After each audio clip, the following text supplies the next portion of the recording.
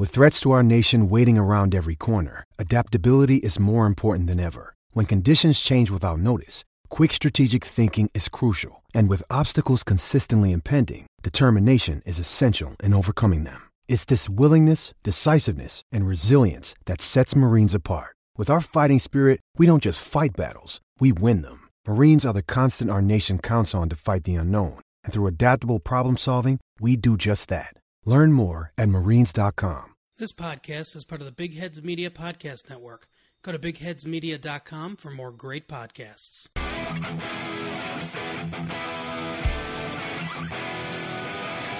You're listening to the Husker Cuzcast Sports Show. Now, here's Justin Fielder, Derek Stafford, and Tyler Schaefer.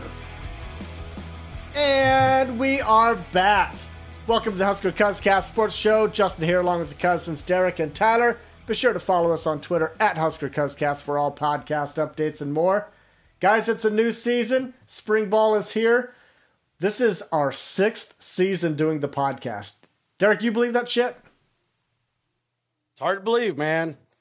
It's been a long time coming, though. I mean, we haven't done one for 2 months almost. Yeah, it's been a while. It's been a while. It's good. It's good to be back, and we're coming back on the night on the eve of my favorite spring day of the year, which is the start of baseball, baby. Oh yeah, are the Cubs going to be any good this year? Oh hell yeah, they got to be. Yeah, my buddy just texted me a few minutes ago. He wants me to put a $25 bet on Cubs winning the World Series. I think it's like I think it's like 40-1. I think it's a scary year for my Cubbies because if they're not doing good in July, I'm afraid we're going to see a wholesale and a lot of trades. Yeah, so make sure. I don't know if we're going to get what's worth out of some of these players. Make sure you remind me to put that bet in for him. Tyler, how's the Cardinals going to do? Oh man, we're great. We won the off season. They're already underdogs for their first game. One game is for the first game of the year, and you're already underdogs. Yeah. Hey, we'll see. We'll see how it plays out. No, I'm with Cincinnati Reds. To the Cincinnati Reds of all people. Okay, let's get into something more optimistic. Yeah, speaking of winning the offseason, let's talk about some Nebraska football here. Spring training is here. We heard from Scott Frost on Monday along with Shenander. Pretty interesting news that came out of that. Mike Dawson is our new special teams coordinator. He's replacing Jonathan Rutledge, the analyst, and that's been a topic in Huskerland for quite a while. When Jonathan Rutledge left, a job position was posted on the athletics site, but no news. It was like, what are we going to do with the special teams? Well, now we know. It's Mike Dawson. Tyler, what do you think of Mike Dawson as special teams coordinator? Well, I think it's a great move. I mean, I think Mike Dawson, has a really good history as a coach. I mean, the guy was part of Frost's staff at UCF. He had been around, a lot of different roles. He was a special teams coach for 3 years at Boston College. I think he has been successful at whatever he's done at Nebraska. He did really well with the defensive line before he went to the NFL. I mean, I think when you look at the defensive staff, he is a really established coach. I think players respect him. He has a good feel for the athletes on this team. But more than we've talked about this, I think the guy that can be accountable game in and game out on special teams. I think the coaching outside backers, there's enough freedom. I think there's enough experience in that group where he's not having to massively develop a lot of guys this year. I think he has the ability to really give special teams the time it deserves. Derek, your thoughts on Mike Dawson? I like the move. We kind of spoke about this numerous times throughout the season and a lot during the offseason that we needed a special teams coordinator.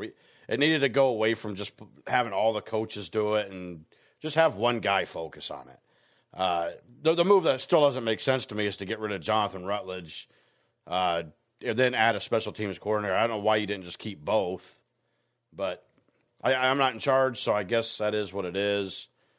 But yeah, I think it's a good move. Mike Dawson has done well in special teams before, So there's no reason he can't do it again. So just to quickly hit a couple tidbits on Mike Dawson's special teams career. So in his first year as a special teams coordinator at Boston College, Steve Apanavicius set school records in points, extra points, and field goals. In his second year, Nate Freeze, who eventually went on to the NFL as a kicker, to break the scoring record. And he also coached another NFL punter in Ryan Quigley, who ended up playing 6 years in the NFL. And this was at Boston College. And again, he's done well at helping players. We return all conference kicker and Connor Culp. I think we've got some things there that really will allow him to drive forward. All right, I'm just going to say this. Here's where I disagree with you a little bit, Tyler. Like, having great kickers is great, and it's a big part of special teams. But our kickers really weren't the problem so much last year. I need to see better punt coverage. I need to see better kickoff coverage. I need to see some kickoff returns, some punt returns. Those are where my concerns were, and that's where I need to see him turn things around. Well, I would say this. Cam Taylor-Britt, when he took over punt returns, I think we saw some life there at the end of the year. I think when you look at kick return, it sure as hell helps a little bit if you start getting touchbacks a little bit more instead of having to squib kick it all the time. And again, how much can Mike Dawson help leg strength? I don't know. Can he help identify better guys to put in that situation? He said he wasn't going to mess with anything with the kickers. He was whatever technique that they're using, he's not going to interfere with that. Yeah, but could he? Is there someone else that could kick the ball for touchbacks on the end zone? I mean, obviously, I don't want to mess with Connor Culp. Like, that kid's good. I mean, he was our only all-first team All-Big Ten last year. Let's get another year of that, and I'm happy. Yeah. Another interesting tidbit that came out of Monday was Frost announced that Samori Turi, gotta probably butcher that name. We'll get it right as soon as we hear it on Saturdays. But he's the grad transfer from Montana, the All-American. 6'3", 190. And they're going to start him off in the slot position in the offense. That was kind of shocking. Do you have any thoughts on that, Derek? It shocked me a little bit. You usually think of the taller receivers on the outside, but Oliver Martin's a fairly tall guy. Xavier Betts is a fairly tall guy. And now Samori Toure. Omar Manning's a tall guy. It seems like that's going to be what they're expecting to put on the field is just tall receivers, whether they're on the outside or inside. Tyler, thoughts? Well, I also on that note, Omar Manning was also announced in that same thing as playing in the slot, which I think is also interesting. But when you look at the slot wide receiver, you guys are looking at me like Omar Manning wasn't in that same sentence or in the same sentence. He's in the same sentence, but I don't remember him saying he was going to be playing in the slot. Maybe I misunderstood what he said. Yeah, I heard him and Torrey both in the slot. I heard him say he expected them both to play. Yeah, I didn't hear it in the slot. Well, we'll see if we can. Let's see if we can get a soundbite in there. Maybe, I don't know, but I'll fact check it. But I am fairly confident when I listen, it was both of them. Regardless of which, when you look at slot wide receivers, Derek, I think there's a preconception of a slot wide receiver like Julian Edelman, Wes Welker. I think that's what a lot of people, the shifty guys. I think when you look at slot wide receivers, it's about mismatch. I think that's what you usually look for because you're usually thinking they're lined up on outside backers on them, or you might have a safety. So a lot of people think, to me, a slot receiver is about mismatch.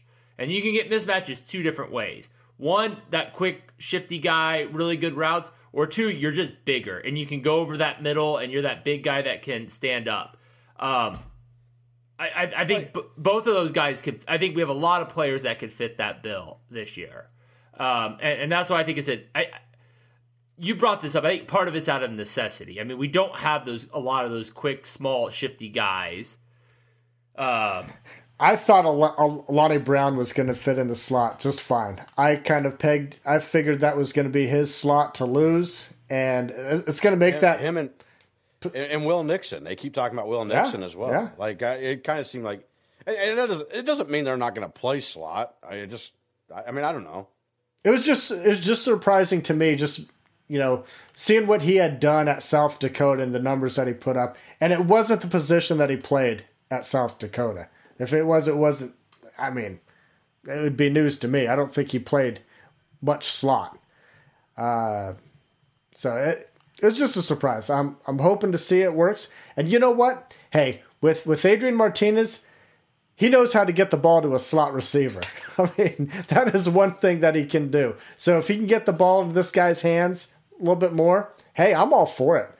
Get it to the most explosive guy out in the field. If it's Torrey, so be it. So yeah, I may have misunderstood Frost's quote on that. Just to correct myself, I've just pulled it open and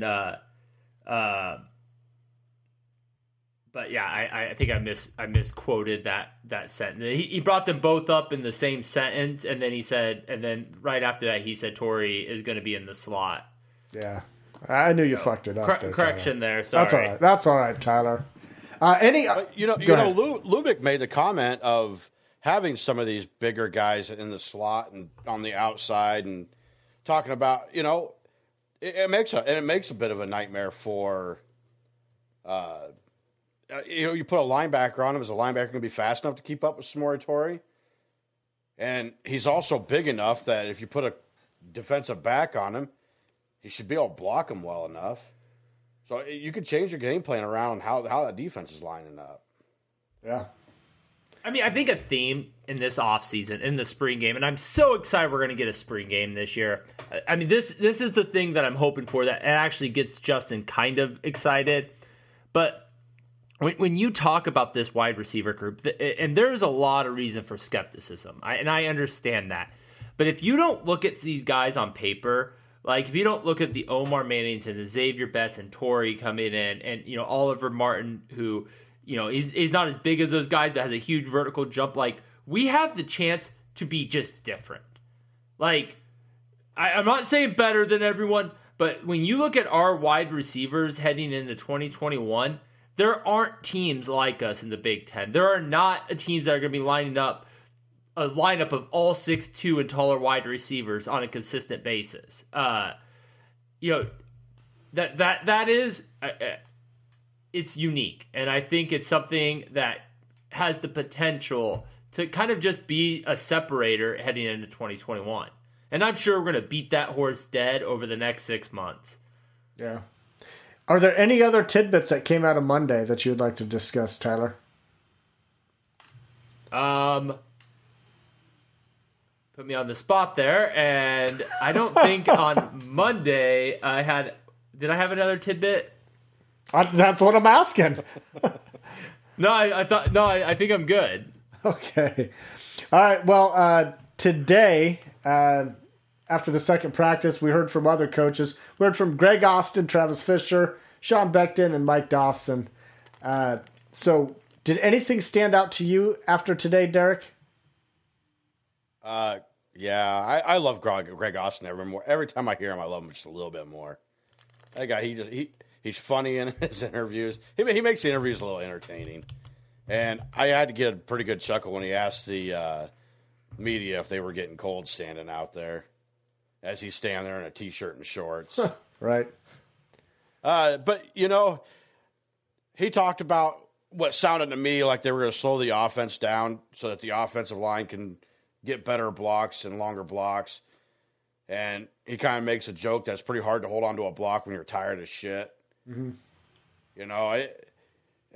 He made some good points, and what he says to me is proving that Scott Frost is trying to change his offensive mindset around a little bit. Like it sounds to me like Scott Frost is going to slow this offense down, let the defense do what they do, and just try and hold on to the ball and control the clock a little bit better rather than just this fast-paced offense. I think he's learning that's just not working. Thoughts, Tyler? I mean, I have to go to that thing, that comment also. I mean, he talked about finishing blocks in practice, and I think that builds to a more physical team. But more or less, I think, when Scott Frost came in, the quote, I think we played it as an opening tidbit. Thank you, Connor, for putting that in there. It's like the Big Ten's going to change to us. Well, that sure as hell didn't work. But kudos to Scott Frost, because we have seen coaches.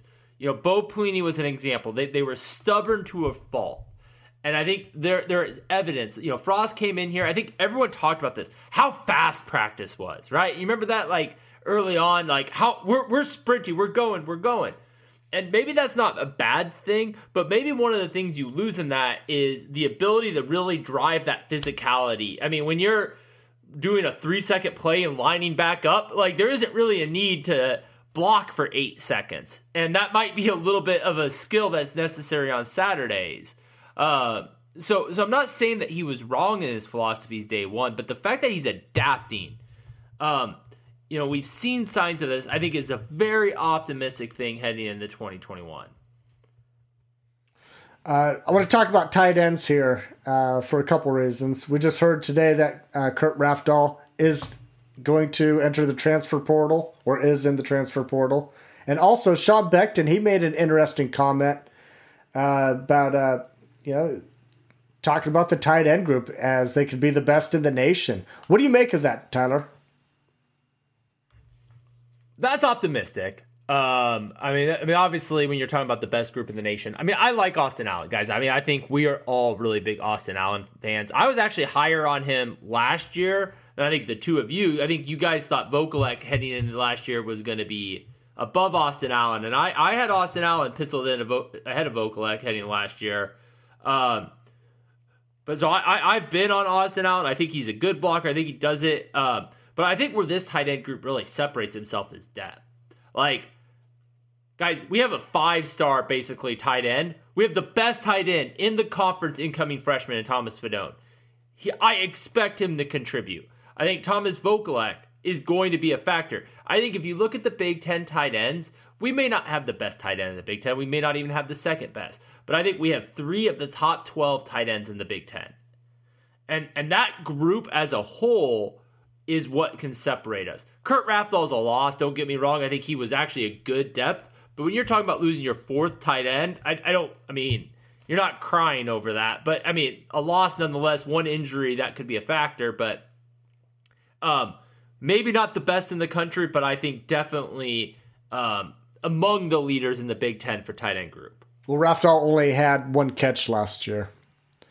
Derek, what are your thoughts on the tight end group there? Well, I'll start off with saying I don't think Kurt Rafdal is a big loss by any stretch of the imagination. Obviously, you hate to see a kid transfer, right? But it's the college world, man. They're leaving. They're leaving every team. There's almost 2,000 damn kids in the transfer portal. Yeah, everybody's doing it. I don't blame him for leaving. He probably wasn't going to see much playing time. I honestly think he's seen Thomas Fidone and he's like, yeah, this kid's for real. I'm never going to see the field. Why stick around? I'll go play somewhere else. Austin Allen's still going to be your main tight end. Travis Vokalek's probably still your number 2. But I'm with Tyler. I expect Thomas Fidone. I expect some play out of him. I don't expect him to redshirt this year by any stretch of imagination. Are there any other tidbits that came out today that you would like to talk about, Derek? I'm going to stick with the tight ends and talk about Sean Beckton, or maybe it was Lubick yesterday or Monday. They were talking about Chris Hickman. There was some information that came out that made it sound like Hickman was moving back to tight end, but it sounds like he's still working with the receivers, but they could move him to tight end if they want. But right now he's still with the receivers. I'm really curious to know what they're doing with that kid, because he's kind of been a mind boggle to me since the get-go. Tyler? I think Chris Hickman's going to find the field this year. Maybe with Rafdal leaving, it's not the worst thing to get him some reps, at tight end down the road. But I don't mind him at wide receiver. I think, again, another big body. Guys, I mean, let's be real. I think we have 6 wide receivers that are going to see the playing time of the field a lot. I think we know who those 6 guys are. Chris Hickman is kind of that 7th and 8th guy in the bunch. You know, maybe you see him in some goal line sets as a blocker on the outside. I don't see him contributing in a big way in 2021. But him getting reps at tight end is what a lot of people speculated.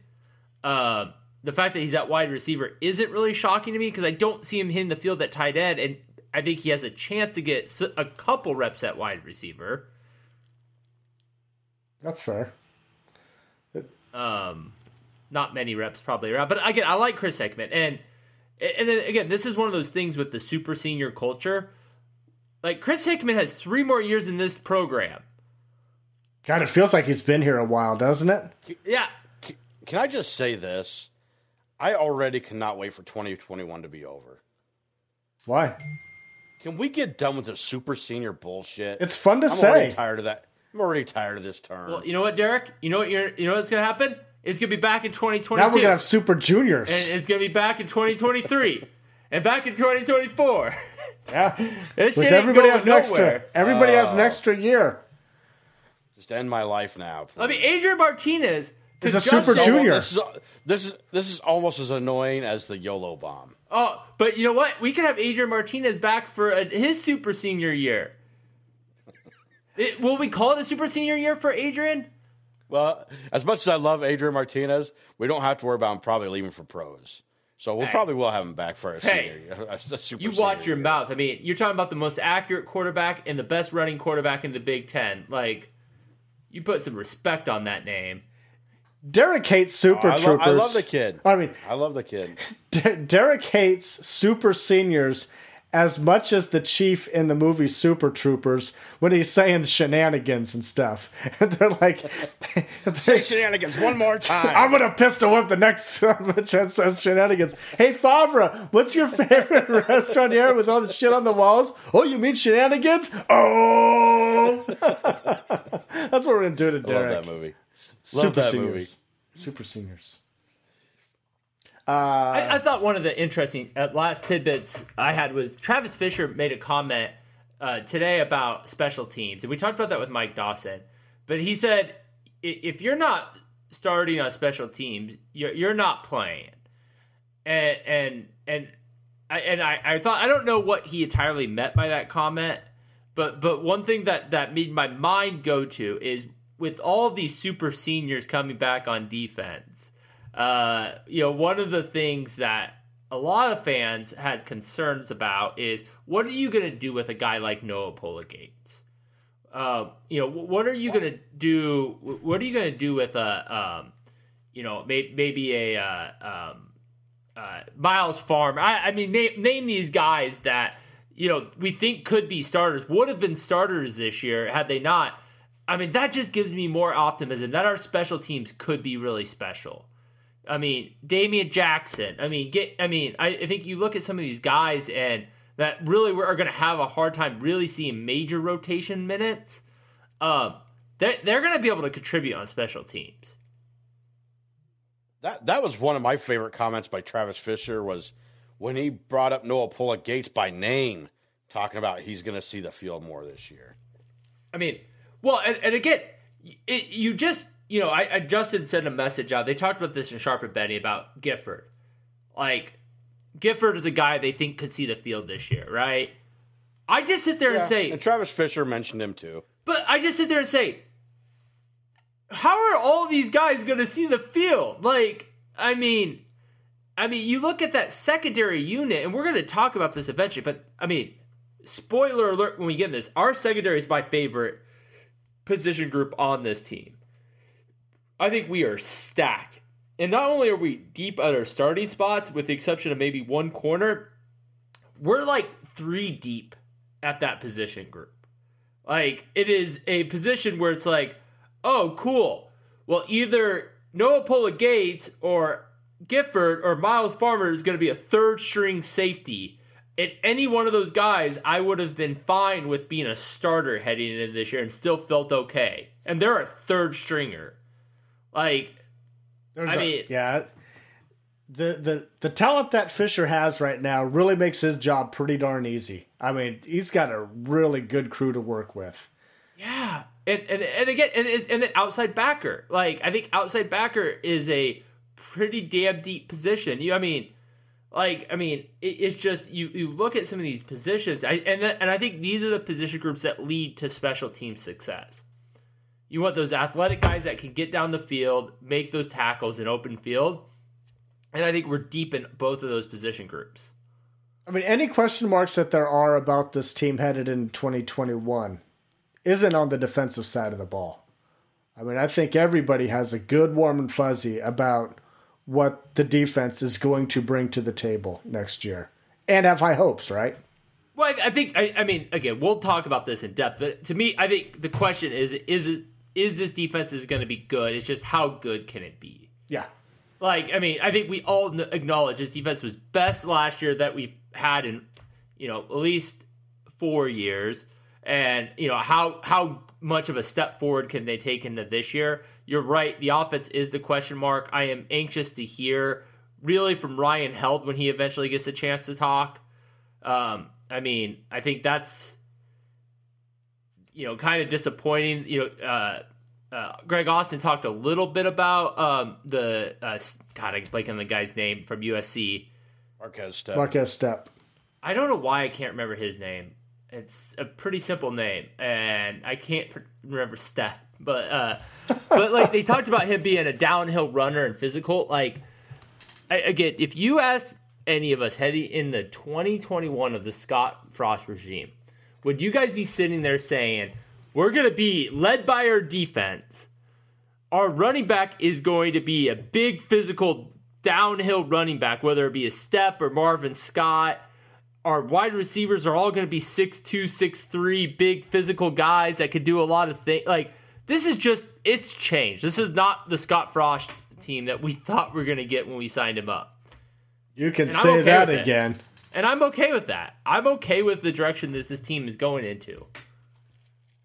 We've kind of already touched on some of these position battles, but as we head into the spring ball, what are the real position battles that you're looking forward to?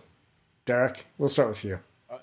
I'm going to start with, to me, the most intriguing one is outside backer opposite of JoJo Domann. I think some people are just assuming it's going to be Garrett Nelson, but Phildarius Payne seems to be making a big name for himself. Caleb Tanner is still a part of the mix. Garrett Nelson's obviously still a part of the mix. You got a 3-man race right there. And Tyler, you talked about all the talent that we have there. And as far as JoJo Domann's side goes, they're talking about bringing Gifford in there, and they're talking about bringing Javen Wright in there to kind of fill his role. So they're going to try and get pretty deep with that side too. But I think the other outside linebacker spot opposite of JoJo Domann is the one that really intrigues me. Thoughts, Tyler? I call me the guy that I think Garrett Nelson's got that spot. I think Garrett Nelson took a step forward last year. I expect him to take another one, but I think the depth at that position. I think Phildarius Payne's going to give him a run for his money. I don't know about Caleb Tanner, but Phildarius Payne, he didn't have a ton of playing time last year, but when he was in, good. He was always doing something good. Yeah. So about Garrett Nelson, he started every game at outside linebacker last year, as well as Domann. So you're talking about unseating an every game starter, Derek. That's what you're saying there. That is pretty interesting there. But I think it could happen. As a matter of fact, Lincoln General Star had Phildarius Payne as their starting linebacker opposite of JoJo Domann. Really? And they're projected 2 deep. Yeah. I like Payne. That would be a shock to me, but I'm going to go for my pick. I talked about this is running back. I think there is a lot of expectations for Stepp coming in, and he's going to be the guy. And call it injuries, call it what he actually did at USC. I do have some skepticism with him, and I think we are a running back away from being the best team in the Big Ten. I think if you gave us Big Ten, as a whole, or Big Ten West? You put Lawrence Phillips on this team, we win the Big Ten, period. I'm checking out. I'm out of here. Goodbye. I think cut him off. He's drunk. I honestly do. I think that this team is. Again, if you put like a Rex Burkhead on this team, maybe we're not winning the Big Ten, but I think we're winning the West. Like, I just think we're that, like, if we had that guy, and I don't know if I'm not confident that Stepp is that guy. I definitely don't know if I don't see him as a Mike Rozier type great all-time running back. Is he the guy? I don't know. Is it Marvin Scott? I mean, like, it's just, to me, like, I don't know how that position is going to step out. Like, I was thinking about this. Ramir Johnson. If Ramir Johnson would shock me if he was a starter. It would be shocking at this point. If Ramir Johnson was our number 2 running back to number 6 running back, none of those things would shock me. And I think that's why this position battle is so intriguing. Like, Ronald Tompkins, he could be our number 2 running back. Or he may not see the field. And I don't know what to expect out of that position group. And there is no other position group that I really have no idea what to expect. I guess if you look at it in terms of what Scott Frost and the staff has been trying to do with the wide receivers and offensive linemen, tight ends, who's got the biggest body, right? Who's got the biggest body? That's probably going to be the guy that starts. And Scott. I mean, that's what. I mean, I think Stepp is bigger than Scott. I mean, at least he was, but I don't know what the offseason brought. But I mean, I think, and Marvin Scott played a lot last year. He kind of became the de facto backup for Mills. Mills. It seemed to me, I would have probably said he was probably our number 2 running back last year. But yeah, I mean, I don't. Those are my 2 leading candidates for the starting spot heading into 2021. Derek, thoughts? I agree with that being a great position battle, but I'm with you. I don't know that that's the position that you're going to put the biggest body in, because I think you still want some speed there. All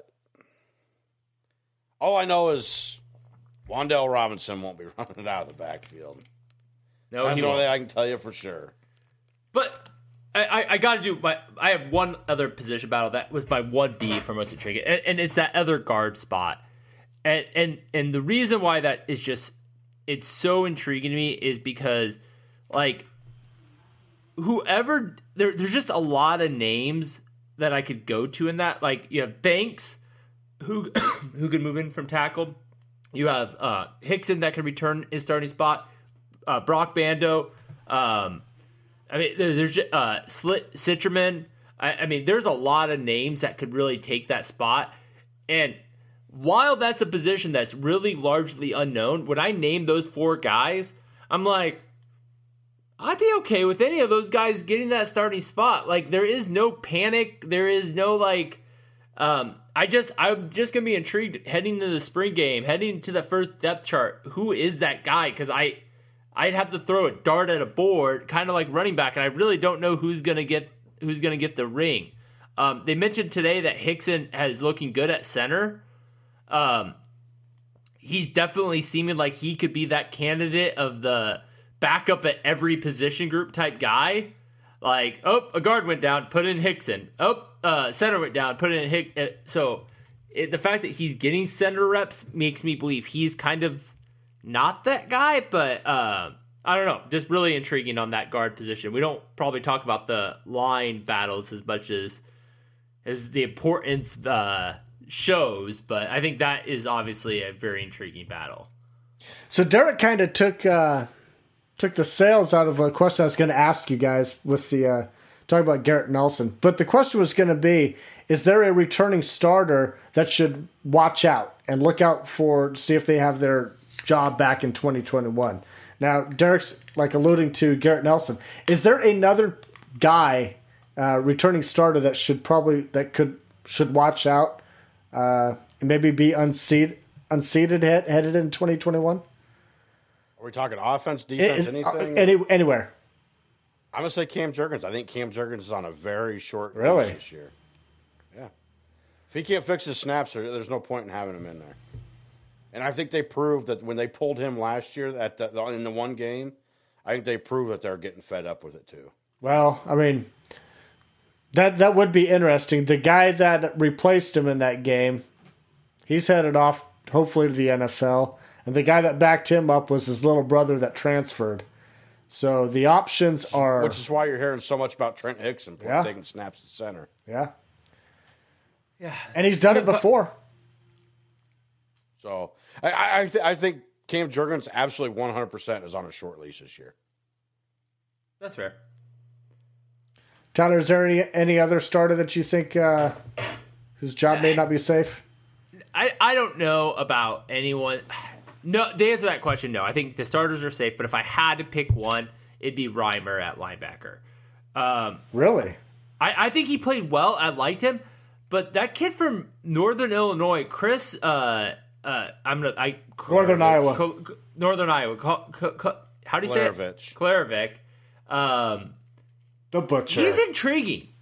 Like, I mean, if you guys saw the strength testing that came out, really? like, he's not the one I would have thought of taking over. Heinrich. Heinrich would have been my first. First guy to take over for him. Possibly. Again, I don't think either will unseat him. I think he played well last year. But if I had to pick a guy, I think he would be the one I would go with, unless you count Levi Falk, which I think people like kind of. I'll say this when it comes to the linebackers that you were talking about there. I think you will see all four of those guys. I mean, you could say whoever's starting is fine, but I think you're going to see a lot of rotation because I think we're finally getting some depth in that middle linebacker position where they're feeling comfortable putting people in rather than just seeing 2 or 3 guys playing all year round. Yeah, I think you're going to start seeing 4, maybe 5 guys playing. I agree. I agree. I think you'll see a lot better rotation. The other name was Levi Falk. I do think he'll still start. I still have him as a starter. But I think some people, like, if I say he's a starter, even though he did start a majority of the games, I think people are like, yeah, do you really count Levi Falk as a starter last year? I don't know. I mean, I don't know what your stance on the Falk situation is, but, I mean, do you even count him as a starter returning, even though he started a majority of the games? Not really. I would imagine that you're probably going to have somebody starting over him, but who knows? I mean, they're still talking big about him. They're still talking about him doing good things, but I think he'll start.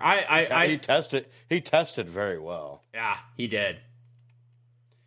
All right, so how do I phrase this?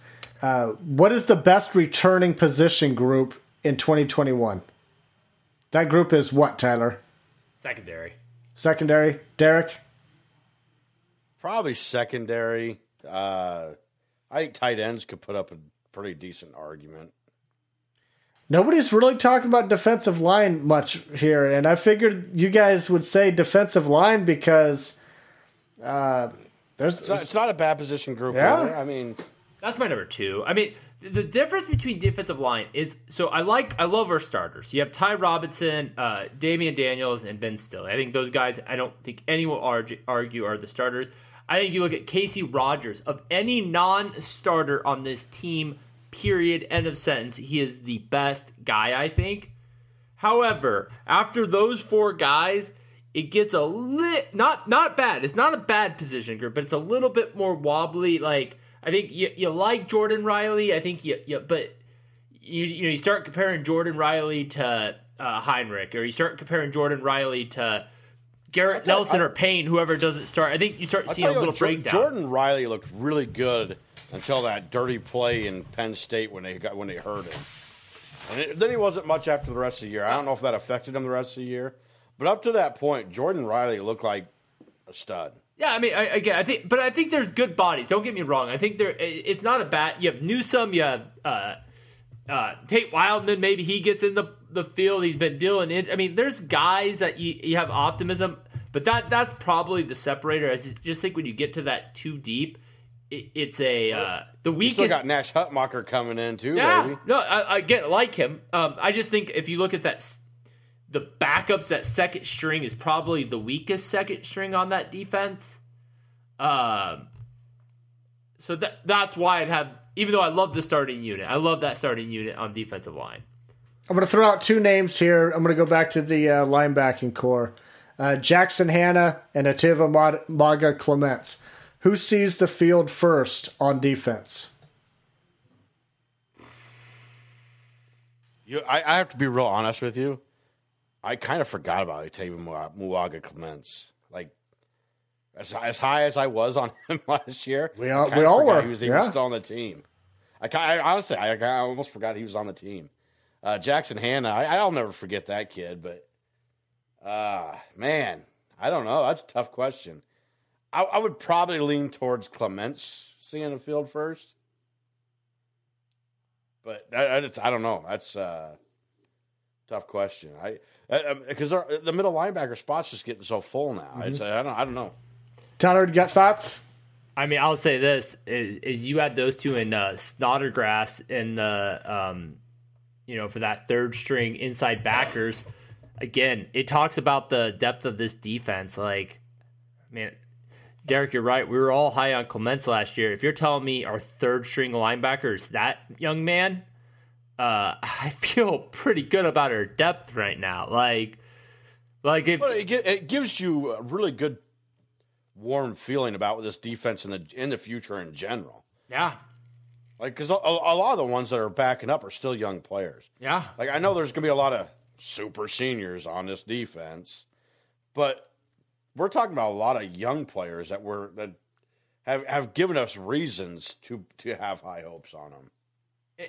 Can I just go back to the Cam Jurgens having hit a short leash? And I don't disagree with you, but if you watched him on Monday's press conference, I mean, he came out there with that seed corn hat on, and like, I mean, you heard, like, he's one of our best testers. Like, the reason why he's on a short leash is entirely because of snapping the ball.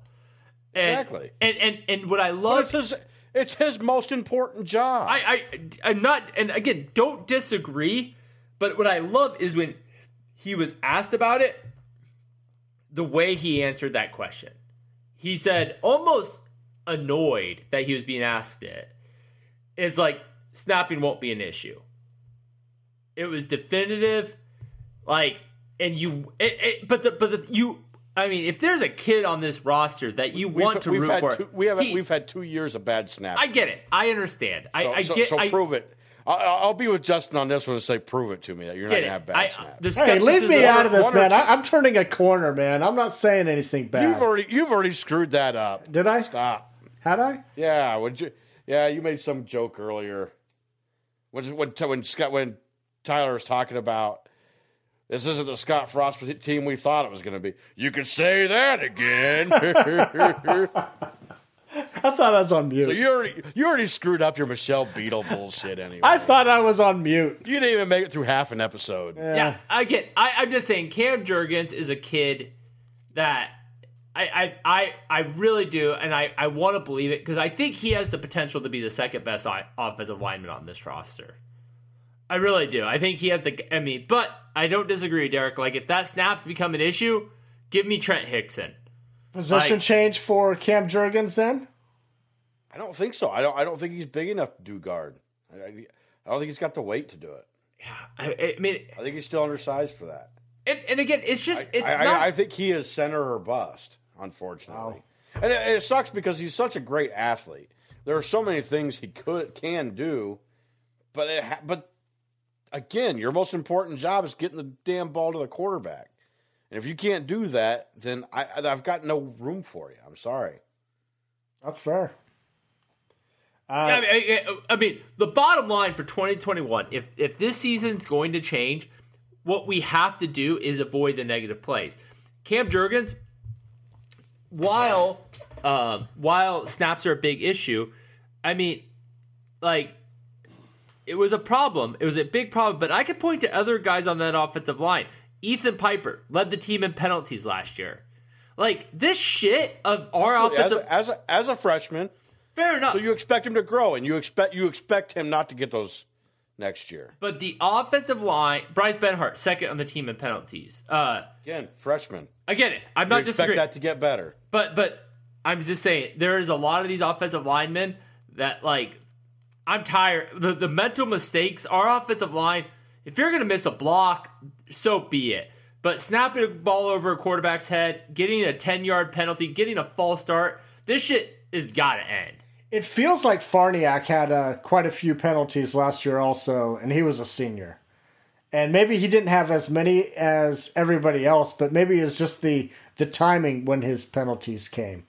But he wasn't penalty-free. So, I mean, I see what you're saying, Derek. Yeah, they were freshmen, none but of them were penalty-free. Man, but sometimes that stuff doesn't go away that quick and easy. I mean, I don't know. No, but you expect freshmen to make mistakes. You expect freshmen to get holding calls. You're right. You expect freshmen to get false starts. And they're still going to be young next year. They're still all going to be young. They are going to be young, but they have a whole year of starting under their belt. Now can we get Turner Corcoran not to make some mistakes? So, do you guys fear like a slow start out of the offensive line next year? Is that in the back of your mind? Well, I think in the back of my mind is last year at this time, you went around this. If you asked that question you asked a little bit ago, Justin, what position group are you most excited about? Yeah. I mean, we would have probably all said, if not one, number two offensive line. I think we did last year. Yeah, the optimism for while it's I am now very cautiously optimistic about that group because I feel like it's kind of been like a cheating girlfriend or abusive partner. Like, I mean, it's just been like I've been beat by this offensive line like too many times. Like, you think I'm gonna be good? How about you go make dinner? Throw a frying pan at my head. I feel like that's the shit I've been dealing with. Like, except it's Cam Jurgens throwing the frying pan, so it goes a mile over my head. It just. Well, maybe it needs to hit you. Maybe it improve your looks a little. I feel like I've been burnt a little bit too much there, and but I like it. The athletes are there. Public service announcement: the Husker Cuzcast does not advocate domestic violence, and it will not be tolerated on this show. That's true, we don't. Somebody throwing a pan is always funny to me. I don't know why that is. Just the visual. Oh, God. Oh, dang. Goodness. I don't know where we go from here. Final thoughts on the press conferences of what we heard Monday, today. Any thoughts on spring training? Because it's not spring training, it's spring ball. This isn't baseball. Whatever, Justin. You know what I'm talking about. Secondly, like for the people like Justin that have been a little skeptic on Frost, I think there's some things that you got to be excited about. One, he started to release some of these weightlifting results. I think that's something that a lot of fans have been clamoring for, to start seeing some of that. I love the transparency. Every day so far in spring ball, Nebraska Huskers has released a video. I don't know if that's going to continue. I don't know if that, but I feel like there's a corner coming. I think there's a little bit more friendliness when it comes to what information the coaching staff is putting out to the media. And as we do this, I look forward to that. I'm hopeful that we get a little bit more information. It seemed like the media got some time on the field today. I mean, I don't know how often they got time. I saw media members taking pictures from the sidelines. Like, I don't know how much time they're actually at Memorial Stadium, but it seems like there might be a little bit of more transparency coming. I'm just hoping there's fans in the stands for the spring game. They're allowing it. I know. Oh, are you kidding me? The fans are going to fill that place up as much as they'll let them. I know. It's just, we're a month out, and is it going to be 40,000, 60,000 higher. I don't know. I don't know. I don't know what will be allowed, but whatever's going to be allowed will fill up fast. Everybody around that I know of around here is just ready to go do anything. Yeah. Me and my wife are talking about going. I mean, Derek, you going? I doubt it. I don't know if we will. I could see it much better from my TV. That's what DVR is for. I'll translate that for Derek. He has a tea time already at 8:30 that morning. It's a very good possibility. That's what that really means. Okay. Guys, we're back into the mix of the podcast after taking some time off. Spring ball is here, so we'll make these podcasts a little bit more regular until the summer comes up. So this was fun. Let's do this again next week. Let's just be happy we have something to be excited about. Yeah. This felt like the longest damn off season, having spring ball not start until March 30th. Well, you know what? The other thing that makes it a little bit longer, and we've kind of talked about this before, also, is we're halfway through, almost done with spring ball. Yeah. Well, that and recruiting. Recruiting in February doesn't mean shit anymore. It's already done.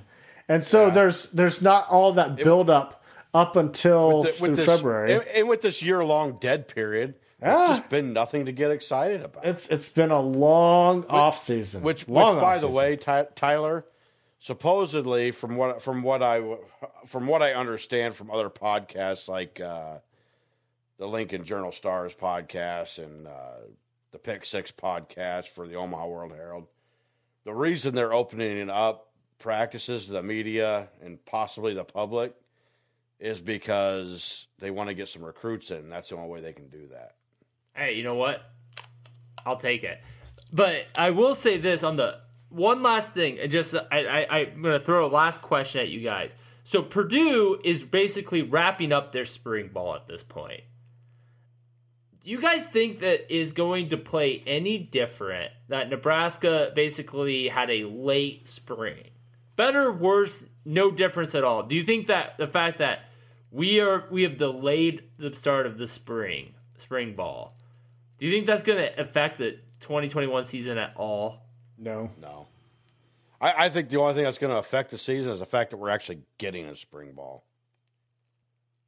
I don't know. I don't think the timing makes much of a difference. I mean, if it did, hell, we've already seen a couple of weeks ago, teams were already having their spring games. Yeah, I mean, like I said, teams are wrapping up. Yeah. I don't know. I don't know if it's better or worse, but I feel like it's gonna make a difference. Like, obviously injuries, right? If someone gets banged up in spring, like the time to get ready for the fall could be into play. That could affect it. Just thinking as an athlete, I feel like you're gonna end May. The season's gonna start in August. Like, that's not as much downtime. Where I feel like at the beginning of the fall, there's like, okay, I got to get readjusted. That readjustment period, I think, would be shortened because of the gap. I don't know. Really? I think you're full of shit here. Like, literally, we're talking like 2 weeks difference. Normally, the spring game wouldn't be till like maybe April 15th. We're doing it May 1st. It's not like we're a month later. But Justin just said teams are having spring games right now. Well, I understand that. But Nebraska's is usually always in like middle of April. So this is what I'll say about this. I think it allowed for a longer winter conditioning session because spring ball is not going to be interrupted by spring break. And so it's going to be a lot more condensed. And it seems like we had a lot more time to do winter conditioning and for them to get their performance index scores and all of that stuff. So I don't know, maybe that they'll be better in better shape headed into the spring now that we're starting April 1st instead of what they would normally start, early March, I guess. So an extra 2-3 weeks. Even injuries. I don't think that a 2-week difference in a spring game or in spring practices really, I mean, if you're hurt to the point to where you were going to be hurt in fall, I don't know if that extra 2 weeks was going to all of a sudden fix you and all of a sudden you were going to play great in the fall. Like, if you were going to be hurt that long, you were probably going to be hurt that long anyway. The only thing I don't like about May 1st is it's on the day of the Kentucky Derby. And that just really grinds my gears. Nobody gives a shit about that. No, only you. Yes, they do. They do care. That's the only thing I hate about May 1st. A week earlier, a week later would have been great. Hey, at least they didn't pick a weekend to, I don't know, consume the Masters. Mr. Vacation Planner over here. Yep. So, a programming note, we'll be back next week to talk more about the Huskers, but we are going to be taking a week off as the Husker Cuzcast is going on a road trip to get some golf in the weekend of the Masters. And someone decided that, oh yeah, let's go golfing on the biggest golf weekend of the year.